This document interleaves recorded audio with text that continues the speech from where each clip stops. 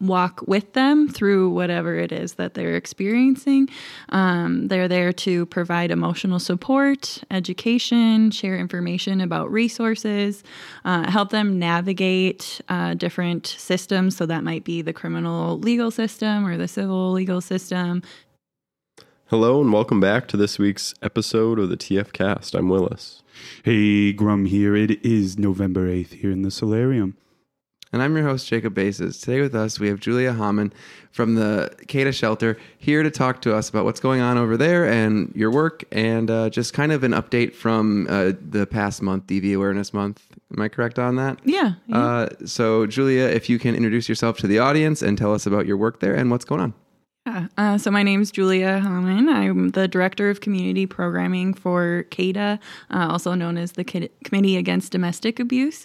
I'll add, oftentimes in the community, we're called CADA House. That comes from our grassroots origins, where we actually started as a house that was housing people as a shelter kind of situation, but we actually have grown quite a bit now, and we do have a building, an office building, and a secure shelter facility. So we do go more by CADA now, but commonly people still call us CADA House. So I like to put that caveat out there.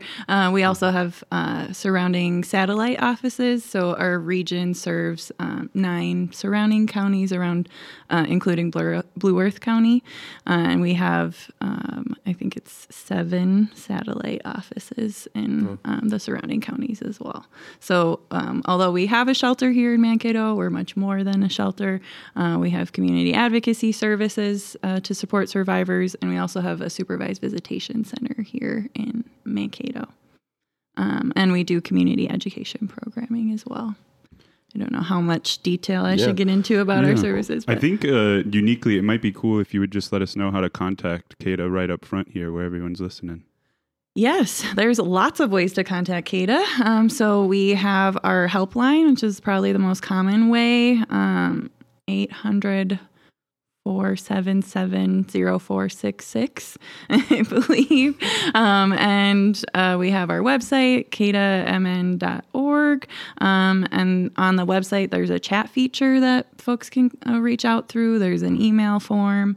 Also, if people are wanting to talk to an advocate, they can email outreach@cadamn.org. Lots of different ways, or they can walk in if it's not safe to call or text or email, and they need to just walk in and ask for support. We take walk-ins too. I think something that might be really, because I think a lot of people have a good idea of like what kind of circumstances might require someone to reach out or like to need this. But I think a lot of times people don't exactly understand what an advocate does. So I think it could be really useful for you to like break down what it is that the advocates do, because it's pretty cool. Yeah, certainly. So the most basic way that I like to describe an advocate is a cheerleader or somebody on that victim survivors team that is there to walk with them through whatever it is that they're experiencing. They're there to provide emotional support, education, share information about resources, help them navigate different systems. So that might be the criminal legal system or the civil legal system. It might be community resource system. And yeah, just kind of be that person on their team that they can go to that's going to understand what it is that they're experiencing in a unique way that not everybody in their life might understand. It's a non-judgmental, confidential, free service that is survivor-centered. So that's another really important piece of advocacy is we're not there to tell survivors what they need to do or how they should feel or how they should respond to their experience of violence. We're not telling people they need to leave a relationship. We're just giving them information and resources to help them make informed decisions about what it is that they want to do. Sure. And I think a little bit later, probably we're going to get into some things about like what makes like CADA possible. But a really important thing to me, at least, is this is something that people have brought upon themselves to do, to make this organization. What does a community that does not have an organization like CADA, like what kind of options do people like that have? Oh, that's a really great question. I believe that every county in the state of Minnesota does have a victim service organization. It might not be directly in their county, but they do have an organization that is serving their county.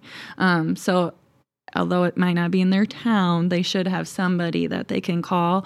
They might not have a shelter. And so there's different kind of levels of services that are provided. But there is a national hotline and there's a statewide hotline. I don't know those numbers off the top of my head, but they're easily Googleable that people can contact and then get connected to the resources that are most closest to them. And are those other programs similar with the with regard to like having advocates and kind of people who understand the process a little bit and can help give advice and or help? Yeah, I think that's the hope. I can't speak for Sure. other organizations necessarily because I haven't been there or seen their services, but I think across the state of Minnesota, I think we generally do a pretty good job of having that advocacy lens. Okay. There's actually, Minnesota is kind of at the forefront of the movement, even when it started. And so they, up in Duluth actually, were really key in how we still understand violence today. They created what's called the power and control wheel. They kind of pioneered some of the first domestic violence transformation programming, which is for people that use violence. So I think Minnesota does a pretty good job of providing those services and having that victim-centered or survivor-centered lens. The question you asked too, Jacob, was like what's someone's experience when they don't have access to these services? And I mean, without knowing, and I think you answered it a little bit, but without knowing much more, it's like it could be really difficult to like know what your options are probably. Absolutely. And so I think that like when I'm hearing it, the advocate approach, like someone who does know a bit more about the options and like has some history of experience with this type of thing, really like having someone on your team, is probably just huge, because I think about that as being something that's probably very alienating or like I don't know what the exact right word there is, but Isolating, yeah. Yeah. And I mean, that's an intentional aspect of abuse too. Sure. Perpetrators of violence will intentionally isolate a victim to make them more vulnerable to the abuse and make it harder for them to leave and have more power and control over that person. When you were speaking too, I was thinking like another core piece of advocacy is that education, because lots of people, they might know that they don't feel safe in their relationship, or they might know that like something's not right. They don't like how they're being treated, but they might not have the language to really describe their experience. And I think that's another reason that advocacy is so vital, is that we can give survivors that language that then helps them know how to navigate their experience, identify and be validated in their experience, and then know how to move forward and heal. Yeah, because you could know something that like doesn't feel good, but without being able to describe it, like who's capable of like handling that? Well, and I think an important thing about this too, I may be mistaken, but like a lot of people don't want to be identified as victims, and also a lot of these people are like being told all around them what to do, how to handle the situation. People are trying to forcibly remove them from the situation. And just like with addiction, these choices don't stick unless they're made like by the person themselves. So like there's only so much intervening you can do. The real root of my question, and I think it has been kind of pointed at, was that I imagine the circumstances that caused an organization like CADA to emerge is that whatever was happening on account of the status quo was easily manipulated by the people who have power. Like, so if you're trying to isolate someone, like, back when women didn't have control of their banking information, like it was normal for them to be easily controlled in that way. Now that's a common way that people manipulate people is by controlling their finances.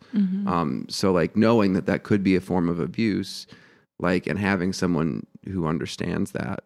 But whereas like I feel like if you brought that to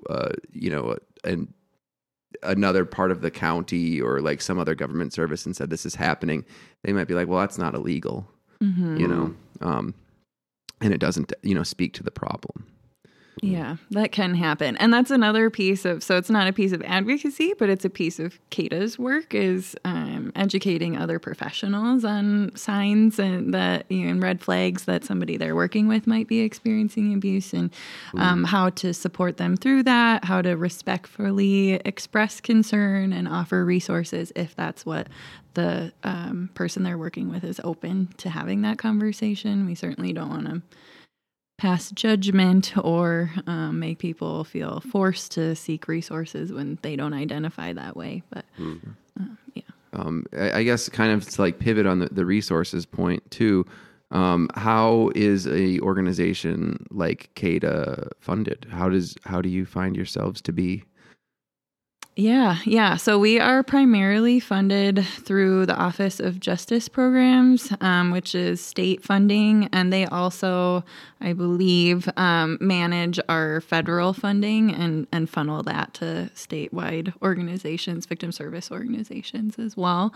We do get some local grants, and we get donations. We have our annual fundraiser. Yeah. Yeah, because it does seem from just, listening to you talk in the introduction that it is an organization that just continuously gives. Like there isn't any, there shouldn't, you shouldn't make money off of that in the way that, you think of like selling a product, obviously. Yeah. Right. So yes. Yep, we are a nonprofit and our services are free for accessibility. And I guess we wanted to talk a little bit more about some recent changes in that program, because I know the last couple of years have been, I guess, a little bit volatile, even through previous presidential office holders changing things up, and the way that these programs are getting funded continuously shifting. So can you talk a little bit about what the experience has been like maybe over the last couple of years for an organization like CADA, and maybe like where things are at now? Yeah.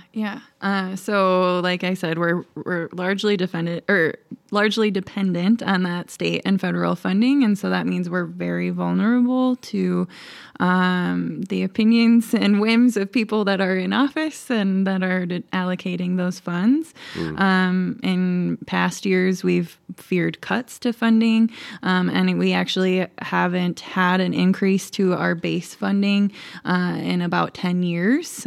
So basically, every year we're asked to do more and more work with less dollars, and that is we're seeing across the state, and I think even across the nation, that's just not sustainable. Advocates are burning out left and right. We're hearing from executive directors from organizations across the state that we're seeing the same things all over, that just there's lots of turnover, people are leaving, it's harder to hire because it's high stress, high trauma work. And with that lack of increase in funding, we haven't been able to increase wages and compensate people for their efforts. This year, we were very hopeful that we would get a significant increase because we did have maybe a more favorable alignment in our local government, and we had a large surplus. And we requested an increase to that base funding, and we got a fraction of what was requested. At CADA specifically, we requested about a $1.5 million increase to just to be able to maintain the services as we provide them currently, while paying our staff a livable wage, having proper healthcare, affordable healthcare options, having retirement options, and having all of the positions that we really need to do the work in a way that's sustainable for staff and supportive to staff. And we ended up getting a $300,000 increase, so just a fraction of what we requested. And some organizations across the state got much less than that or didn't see an increase. And so we're seeing a lot of struggling victim or survivor or service organizations. There was recently a shelter in Minnesota called, I think, 360 Communities that is going to be closing their doors this month. And that, we're already short on beds across the state. So that's going to impact our community too. I mean, when CADA is full, we look across the state of where people can go if they're seeking shelter, and to have one less space is going to make, that will impact our community. CADA has also felt the impacts of that funding. We've had to close our Southern Minnesota Offender Education Program that worked with perpetrators of violence to help them recognize why they use violence, understand what violence is, and hopefully see a better way of engaging in their relationships moving forward. So our real true prevention work, in my opinion. We also had to cut our prevention and education programming, and we had to close a supervised visitation center that we had in New Ulm. So we're feeling the impacts too, and we're seeing the impacts of stressed staff and doing everything that we can. And with the increase we did get, we were able to raise wages, but with inflation, I mean, that's going to be not have as much of an impact quickly, I think, too. So, and we weren't able to add the positions that we would have liked to make workloads more sustainable. So, and we are having to have difficult conversations about where we might have to scale back on the services that we do provide. And that's going to have impacts on survivors and our communities overall, public health, safety. What do you think is causing the failure to see the need to fund these programs, I guess? Is that I don't know if I'm phrasing that right. Do you think it's like a lack of understanding of the importance, people not knowing these programs exist or what they actually provide? Because it sounds like across the board, people are asking for funding and getting much less, in your case, like 20% of what you asked for. I was just wondering if you see any reason for that. Yeah, that's a really great question. I mean, I think it's lack of political will. The people that are determining how much money we get aren't hearing from their constituents that that's what they want to be funded. Yeah, so it's like a vote. It's like a voters thing. They're not going to get more votes by providing these funding, so they don't. Is that? Okay. Yeah, or that's not what they're hearing from their constituents. Yeah. And I think part of that comes to a cultural idea that violence is a private family issue and that it's not a public issue, and it's not something that they're talking to their legislators about. It's not something that happens, but it doesn't happen in my community, so I'm not worried about it kind of mentality. And not to say that everybody, feels that way, but I think that feeds into that. Would you say you help mostly or a high percentage of your clients are lower income families? I don't know the statistics on that personally, but I would say I think that's likely more with folks that are accessing our shelter services, because people that do have more resources are probably not going to choose to go to a shelter. Okay. They're going to pay for their own apartment or, find a roommate to rent with or use their financial resources to find somewhere else safe to stay. So that makes sense. Yeah. The shelters then probably just provide like a very basic like backstop for the people who are struggling the most and would otherwise be either forced to remain where they are in difficult situation or cast out and into homelessness or other things. So. Yep, or staying in a homeless shelter or which doesn't have the resources needed to move forward probably. Right. Well, the homeless shelters don't have the advocacy element, Right, and they yeah. aren't informed about domestic violence in the same way, and aren't able to support in the same way. And I don't know too many with like education programs or anything like that I know of around here. I'm sure there are some that exist, but The programs that, I mean, you mentioned before the show that some of the programs that you were most excited about or passionate about personally were ones that were off the, like not being funded this year. What were they? And in your experience, like what impacts have you seen through participating in them previously when they were, or I believe that they were from... Yeah, so I think what you're referencing, what I was talking about earlier, is the closing of our offender education programming. I was the program manager for SMOPE, is what we call it, for about a year and a half. And I would say that I went into that work apprehensive and unsure about, can these people that use violence really change, and was transformed by my experience working with people that use violence, and seeing that a lot of them really did want to change, and I did see learning and growth. I mean, not everybody that goes through the programming had the same impacts, but I think there's hope, and I think people can change, and that's going to make for safer communities. Because even, advocacy is so important, but we're getting involved after the violence has already happened. Yeah. So if we can intervene, but to prevent somebody from enacting further violence, that I think that's the goal, really. Are these like court-appointed classes, or are these things people sign up for on their own? Or Yeah, so it's state mandate that anybody that is criminally convicted with a domestic violence related charge has to go through some kind of domestic abuse transformation programming. Okay. However, it is an underfunded mandate. There has been some funding made available for this programming, but very limited and for short periods of time. So we weren't able to utilize that in the way we would have liked to. And so we were running on like charging the program participants themselves for the programming, but that really limited accessibility of the programming. And it just wasn't sustainable, because even if we were saying we were charging them, not everybody had the funds. Yeah, well, I'm sure some of these people are like fresh out of prison or losing their jobs, or like they committed a crime of some sort. Not necessarily that they went through a legal process for it, but totally makes sense that people like that wouldn't have access to a program they have to pay for. Right. And go ahead. Oh, I was going to say, you said you had felt a degree of like transformation. Was that like a hopefulness that you believe that people could change? Yeah. Yep. I think so. And like just really seeing it.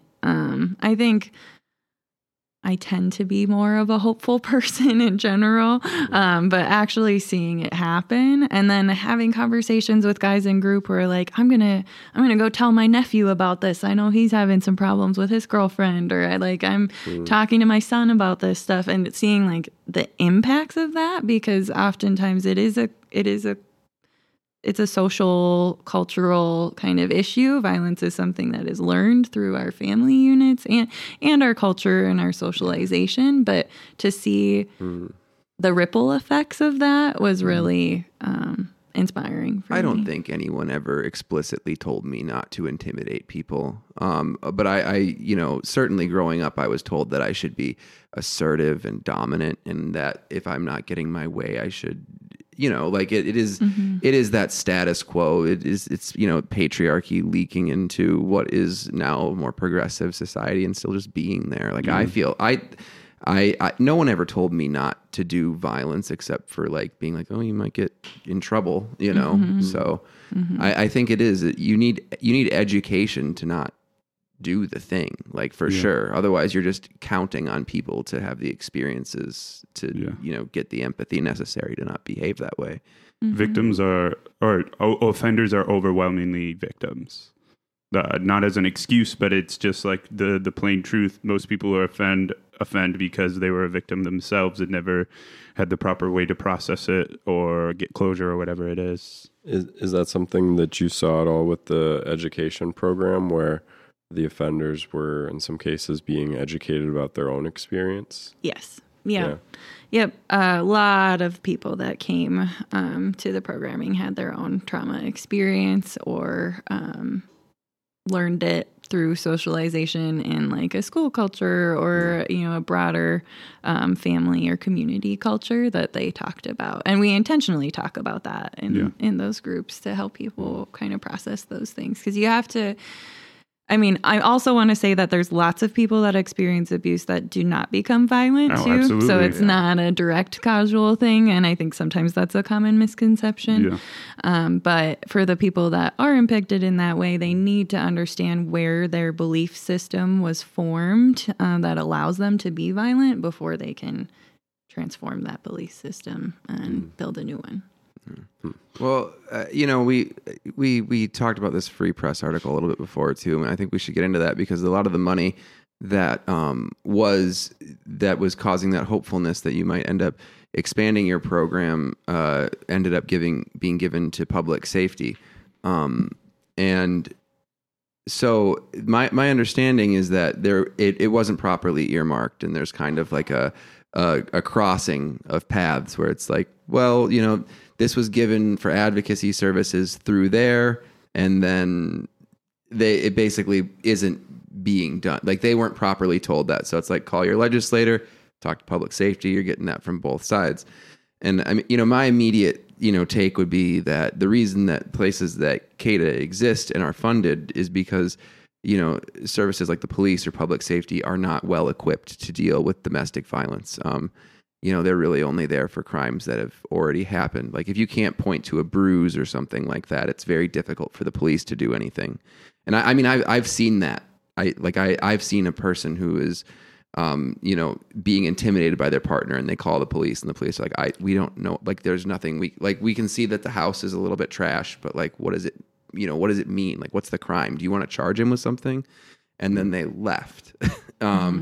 And I'm not saying that's every police involvement, but what exactly happened there? What's the misconnection with how those funds were allocated, and what's happening with them?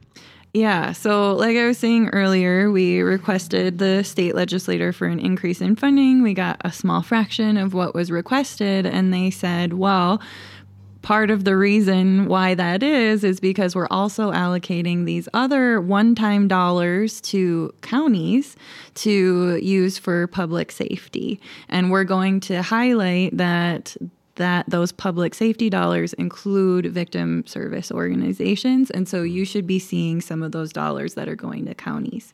And so contact your counties about that. In CADA's service area, there's about 10 million of those dollars are allocated for public safety, and we have not been approached or contacted or given promised any of those dollars. When we've reached out to city council members and county commissioners, they're saying that they weren't aware that funding was also for organizations like CADA, and so it's already been allocated for other public safety, law enforcement, fire department needs, and so they won't be able to provide those dollars. But even if we just got a fraction, we're not asking for the full 10 million, although that would be lovely, right?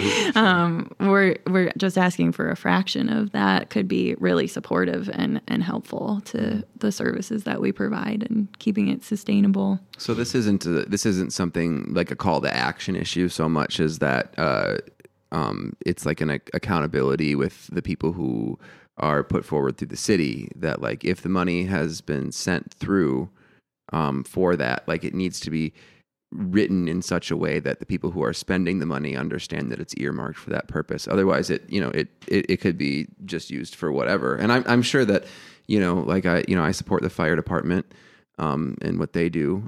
So I'm sure that they're using the money very well over there at the fire department. Yes, there is one county I believe that is buying a new fire truck that's very needed. So like we understand, like we don't want to be, first of all, it's kind of unfortunate that we're put in a position where we're competing Absolutely. for resources with other organizations that are doing public safety work. But you know, if it could be shared, I think there is a call to action opportunity. I think specifically more in Mankato and North Mankato. I think there is opportunity to still contact city council members and county commissioners and request that they allocate a percentage of the funding to CADA.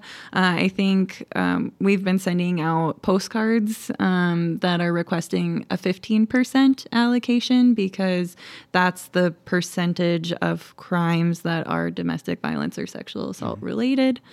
So that's how that number was. And that would get you that 1.5 million number too. That's really impactful, I think, because I mean, a lot of times I really like to reinforce these issues where, you know, these are small number ballot issues where I think that people, even the size of our audience here, our listenership, you know, school board elections, talking to your city council members on something like this, like that could, like, you know, having shelter beds is something that like directly impacts the people. Like these, Absolutely. you know, this isn't like a state program. These are state funds going to people who are doing advocacy work. So, you know, I would really, you know, follow up on that. If you know your city council person and you live here in Mankato, you know, try and follow up on that and ask if they know about this issue, what they're doing about it, because it's important, and, you know, to follow, you know, what your money's doing. Yeah. And if you don't know, it's really easy to find out online. Just Google who is my city council member, and it'll pop up a website with a link where you put in your address and it tells you who to contact. So. Sure. Well, it seems, you know, good to me that we aren't going to lose everything, that it's pretty robust here. And like also thinking about it on a national level, like Mankato, or I mean, not Mankato, I mean, Minnesota being a place that is now like a sanctuary state for abortion. And it seems like, you know, we're going to get some of this stuff enshrined into law because we have progressive politicians right now who seem to want to respond in that way.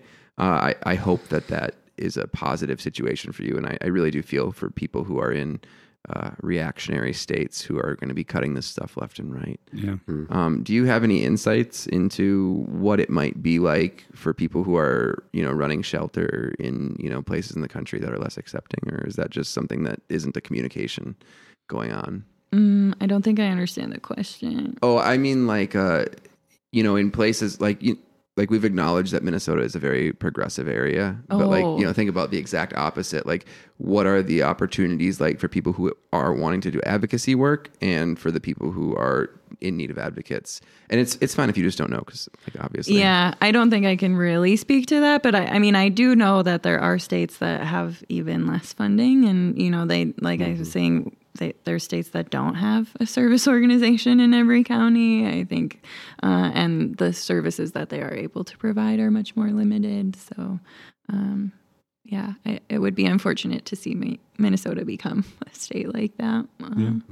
I have a kind of another question that you might not know the answer to, but I'm pretty curious on what these conversations look like when you're asking for funding versus like another program. Are these like super database conversations? Is it like whoever gets the most, whoever's the loudest in the ear of the legislator is who he picks? Is it like how much of this talk is like data and analyzation based, and how much of it is it you just have to like advocate for yourself as hard as you can? I would say I think it's mostly advocacy. That's interesting. I mean, I'm not in the room when the legislators are making their decision.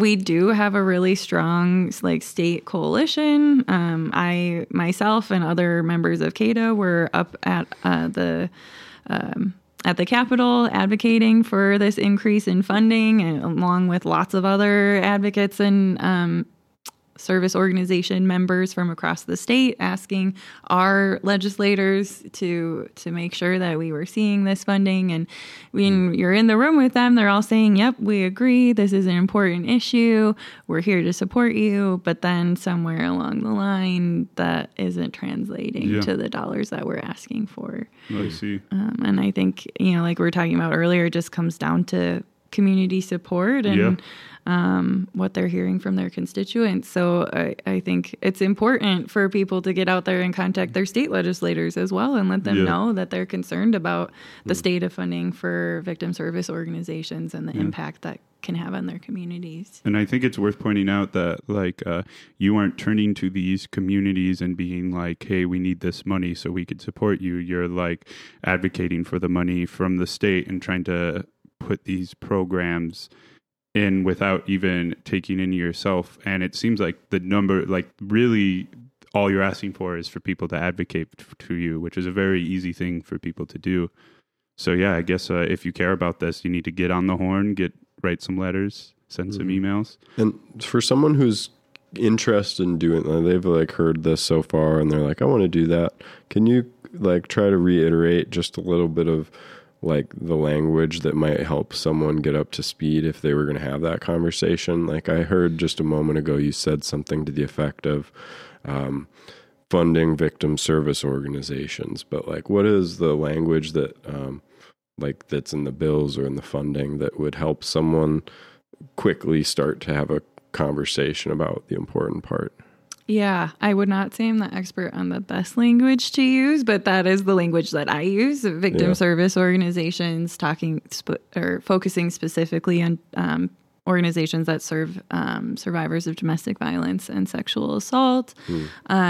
I think a good resource for that would probably be our state coalition website, Violence Free Minnesota. I'm sure they have all kinds of great talking points and tools for talking to your representatives. But I think really what's most impactful is sharing personal experience or personal connection to the issue, talking about the impacts in your community, and what's important to you. I think it's best for it to come from the heart rather than a script. But I do understand that those scripts can make making that step a lot easier for other people too. So. Okay. Sure. And do you have any other kind of like stories or impacts that you just want to share from your time at CADA that you think could be just like good things for the audience to hear?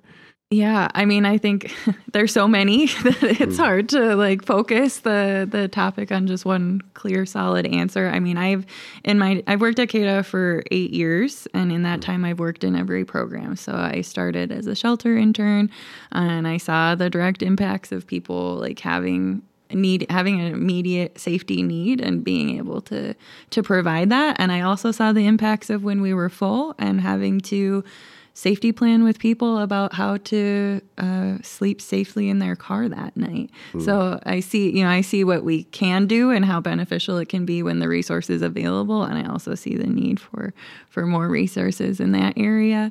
I've also worked in community advocacy, providing that legal advocacy and resource support and education that we've talked about, and have had many survivors say that they don't know what they would have done without CADA's support, and how instrumental it was for their safety and their mental, emotional, physical health, all of the above. I've seen in the offender education work that I do, I've had people that use violence talk about how impactful that programming has been for them, and share direct examples of how they're being different in their current relationships, their newer relationships. And I'm hopeful. I mean, they would be very excited to come at the end of programming and tell me about all the new things that they're doing. And similarly with our supervised visitation center, we've had people that came into programming very reluctant and not wanting to engage in that kind of programming, thinking it wasn't really for them. And then they leave and they're like, wow, this really changed my perspective on the way that I parent and how I want to co-parent moving forward.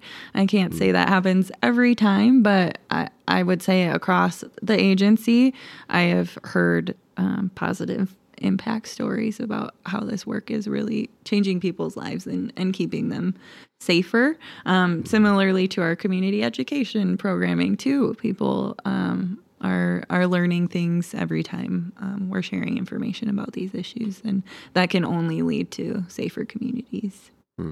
You mentioned a little while ago that like the turnover is kind of high for this job, and for you as someone who's been a part of it for so long, like what's kept you engaged with it when it seems difficult to, for the organizations to hold on to people like that? Yeah, I mean, I would say that CADA in particular has put a lot of effort and focus into building a healthy and supportive workplace culture. It's a workplace culture like unlike any other I've ever engaged in. We're really conscientious about having open dialogue, direct, ethical, collaborative communication. So then that helps. I mean, when you're in a high stress, vicarious trauma kind of scenario, sometimes that can easily come out in toxic ways in the way that we interact with other people that we're working with. And so we talk about that, and we give tools to navigate that and prevent that.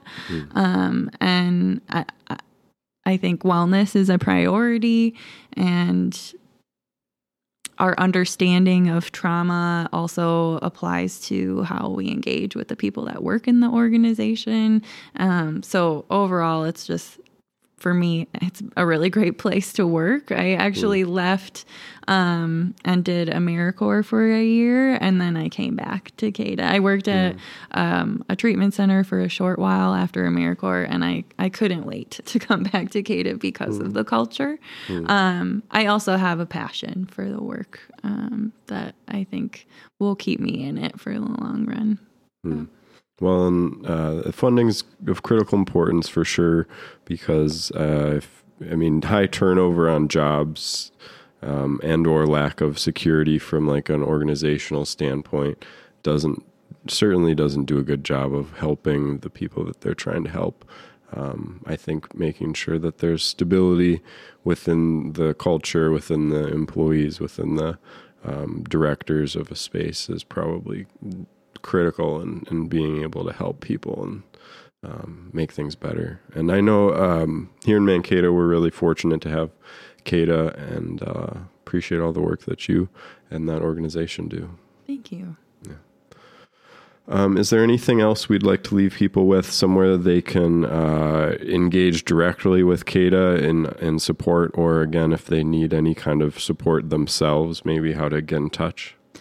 Yeah, so I would add, in addition to, contacting your local lawmakers like we've been talking about, you can also be directly involved with CADA. We are always seeking volunteers and interns. People can donate directly to us. We do have our annual fundraiser, Galentine's Day, in February, and tickets for that are going on sale on December 20th. And we're also still looking for sponsors for that event. So that's another great way to support our organization.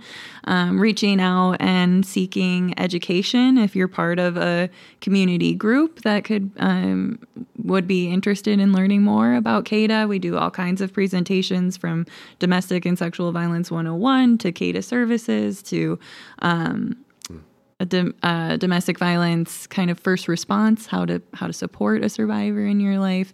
And we're open to providing education that meets specific needs. So if there's a certain request that a community group has, we can see if that's something we can provide. So lots of ways to get involved right here in your community. Sure. Awesome. Yeah. Well, thanks again for everything you do personally, and for being part of what seems like a extremely valuable community resource here in Mankato. Yeah. And we'll certainly provide some links in the description for how to contact CADA for whatever your needs are, and any other things you'd like us to provide there. Great. Thank you all so much. Thanks.